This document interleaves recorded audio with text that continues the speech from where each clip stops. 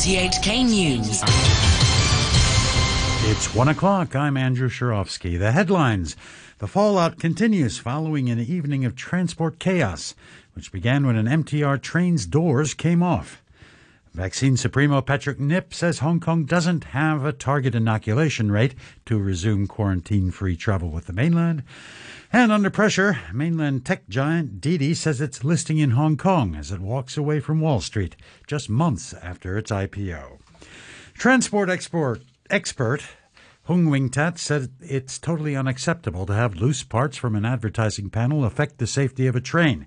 He said it was very lucky that no one was injured last night when a loose hoarding caused the train's doors to fall off during the peak rush hour at Causeway Bay Station.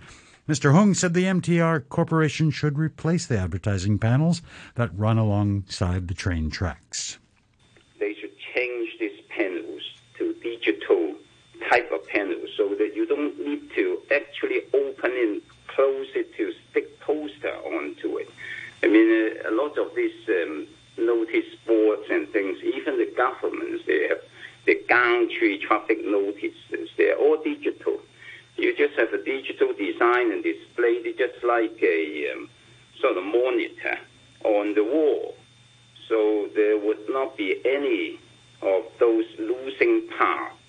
Meanwhile, MTR officials say they've removed a component from 8 advertising panels at 4 stations after investigating last night's incident in Causeway Bay. However, Sammy Wong, the company's operations chief, did rule out any problems with the design of the train door. He told an RTHK program that the corporation is investigating the design and positioning of the advertising panels, as well as procedures for changing the posters inside them. The man in charge of Hong Kong's vaccination program, Patrick Nip, says the SAR doesn't have to hit a target inoculation rate to open up quarantine-free travel with the mainland. But he said a higher vaccination rate here would reduce any public health risk across the border. Jimmy Choi reports. Speaking at the introduction of the SAR's new mobile vaccination unit in Sha Tin, Mr. Nip said more elderly people had received jabs in the past 2 months, a sign that efforts by the government and the community to encourage them were paying off. The civil service chief says more than half of people aged over 50 have been inoculated, as have a third of those aged over 70.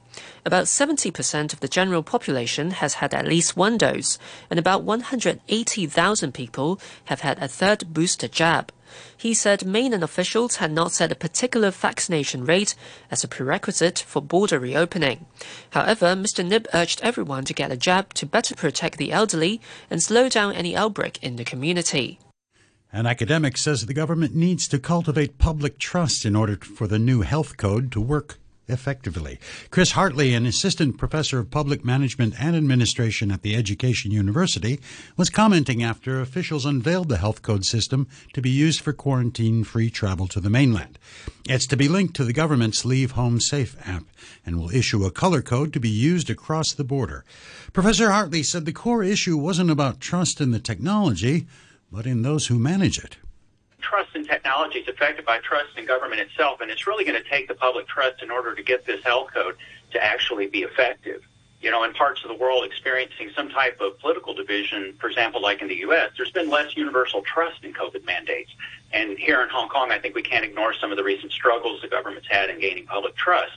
So this can certainly translate into skepticism about technology, and the government must address that and overcome that. The mainland-based ride-hailing giant Didi has announced that it intends to delist in New York less than 6 months after its $4 billion IPO. It now plans to pursue an A-share listing in Hong Kong. Vicky Wong reports. Didi said in a statement that the decision by its board to move its listing from Wall Street to Hong Kong followed careful research, but it did not provide a reason for the changes. The company is one of several major tech firms to draw scrutiny from regulators in Beijing. Didi confirmed in July that it was subject to a cybersecurity review by the Cyberspace Administration Office, and it had been required to suspend the registration of new users on the mainland. It was later forced to remove 25 apps from stores for violations of data protection rules. At the time, it warned that it expected the removals to have an adverse impact on revenue. Turning overseas, the German government has announced that COVID vaccinations could become compulsory next year. The outgoing Chancellor Angela Merkel said she was in favor of the measure, which MPs will vote on in February. Mrs. Merkel also revealed sweeping new restrictions on people who haven't been vaccinated. They won't be allowed in restaurants, cinemas, leisure facilities, and many non-essential shops. Olaf Scholz, who's due to take over as Chancellor next week, said the restrictions were necessary. We are in a very, very difficult situation. Everyone knows it's linked to the fact that we have many citizens vaccinated, but not enough to make sure we don't get a new wave of infections. So it's clear what we have to do first. We have to get those who are unvaccinated vaccinated, and that's my personal appeal, that we convince them to take that step. Meanwhile, Mrs. Merkel has called for the defense of democracy in her farewell speech after 16 years in power. At a ceremony in her honor, she said democracy depended on critical debate and trust in the facts. In her speech, she also reflected on her time as Chancellor. These 16 years as Federal Chancellor have been eventful and often very challenging. It's been demanding in political and human terms, but at the same time they have often been fulfilling. The last 2 years of the pandemic in particular have shown like a magnifying glass the importance of trust in politics and science, as well as in social discourse, but also the fragility of trust. President Biden has announced a multi-pronged plan to fight the coronavirus, as U.S. officials confirmed cases of the Omicron variant in several states. The plan includes an expansion of home diagnostic tests, stricter rules for international travelers, and new efforts to encourage vaccines and boosters. All international travelers will have to be tested for the virus in the 24 hours before they leave for the U.S., regardless of their vaccination status. Mr. Biden said there was cause for concern, but not panic. We knew there'd be cases of this Omicron here in the United States, and it's here. But we have the best tools, the best vaccines in the world, and the best medicine, and the best scientists in the world. We're going to fight this variant with science and speed, not chaos and confusion. Just like we beat back COVID-19 in the spring and more powerful variant, Delta variant, in the summer and fall. The United States has reinstated a controversial migration policy that orders asylum seekers to return to Mexico while they wait for their applications to be processed. The program was introduced by the former President Donald Trump and criticized by the Biden administration, which revoked it earlier this year. White House spokesperson Jen Psaki said President Biden would continue fighting to scrap the policy. Activists condemned the decision. Marissa Limon is from the group Hope Border Institute. We're deeply disappointed by the resumption of this program here at the southern border because we know what it means for people on the move. Migrants, asylum seekers, and the most vulnerable among us are going to be put into this program once again, which is actually being expanded to include many more nationalities than the original program during the Trump administration. We know this will cause harm, both physical and potentially psychological, on the people on the move. A British aeronautical engineer says he's uncovered the likely location of a Malaysia Airlines passenger plane which disappeared after leaving Kuala Lumpur for Beijing in 2014. Up until now, search for flight MH370 have focused on an enormous expanse of the Indian Ocean. But Richard Godfrey says he's drawn together 4 types of aviation data to pinpoint a search location with a radius of 40 nautical miles.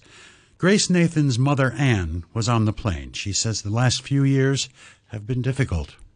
It's really just been like an ongoing nightmare because there's just never an end. We just seem to be going in circles and constantly hitting one brick wall after another. And we've been hoping for the longest time for something new, a new breakthrough, something new that would warrant the search starting again and at least have a more precise location for the search to be conducted at.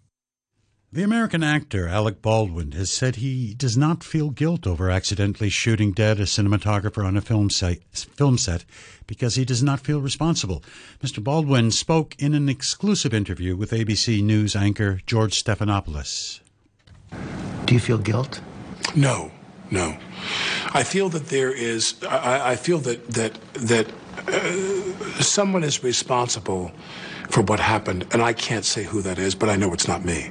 I mean, I honest to God, if I felt that I was responsible, I might have killed myself if I thought I was responsible. He has maintained the death was an accident since Helena Hutchins was killed in October. The actor said he assumed that a gun he was holding during a scene rehearsal did not contain live bullets. In financial news, nearly 70 countries have reached a deal with the World Trade Organization to make it easier to trade services around the world, saving billions of dollars a year. Signatories include China, the U.S., the European Union, and Britain. The BBC's Chris Morris reports. This agreement aims to cut red tape for the trade in services, making it easier for exporters to obtain licences, meet technical standards, or get professional qualifications approved in foreign countries. But the most significant thing about it may be that it's actually happened. It's the first negotiated agreement on services at the WTO in a quarter of a century, so it's of great symbolic importance. Business groups have warmly welcomed moves to harmonise regulations and make it easier to sell services around the world. But we'll have to wait and see how much easier it actually becomes. A short time ago, the Hang Seng Index was at 23,620. That's 168 points down on the previous close. Turnover stands at $77 billion. In currency, the U.S. dollar is trading at 113.16 to the yen. The euro is standing at $1.12, and the pound is worth 10 Hong Kong dollars and 34 cents. In sport, we start with a classic encounter in football's English Premier League between Manchester United and Arsenal at Old Trafford. The winning goal happened like this. Ronaldo waits. It's going to be a straight run-up for Cristiano Ronaldo, up against Aaron Ramsdale. Arms out, open wide from Ramsdale. Cristiano Ronaldo blasts the ball home, and Manchester United are back in front. And it's Cristiano Ronaldo yet again. Manchester United 3, Arsenal 2. That was the way it finished, 3-2 to Manchester United, now up to 7th in the table. Cristiano Ronaldo scored twice to take his career goals total past 800. United's new interim boss, Ralf Rangnick, was watching from the stands. The German has confirmed his work permit and will take charge of the team starting with Sunday's game against Crystal Palace. Meanwhile, the caretaker, Michael Carrick, has announced his decision to leave Old Trafford after 15 years there as a player, then a coach. The former midfielder has worked under Jose Mourinho and the recently sacked Ole Gunnar Solskjaer.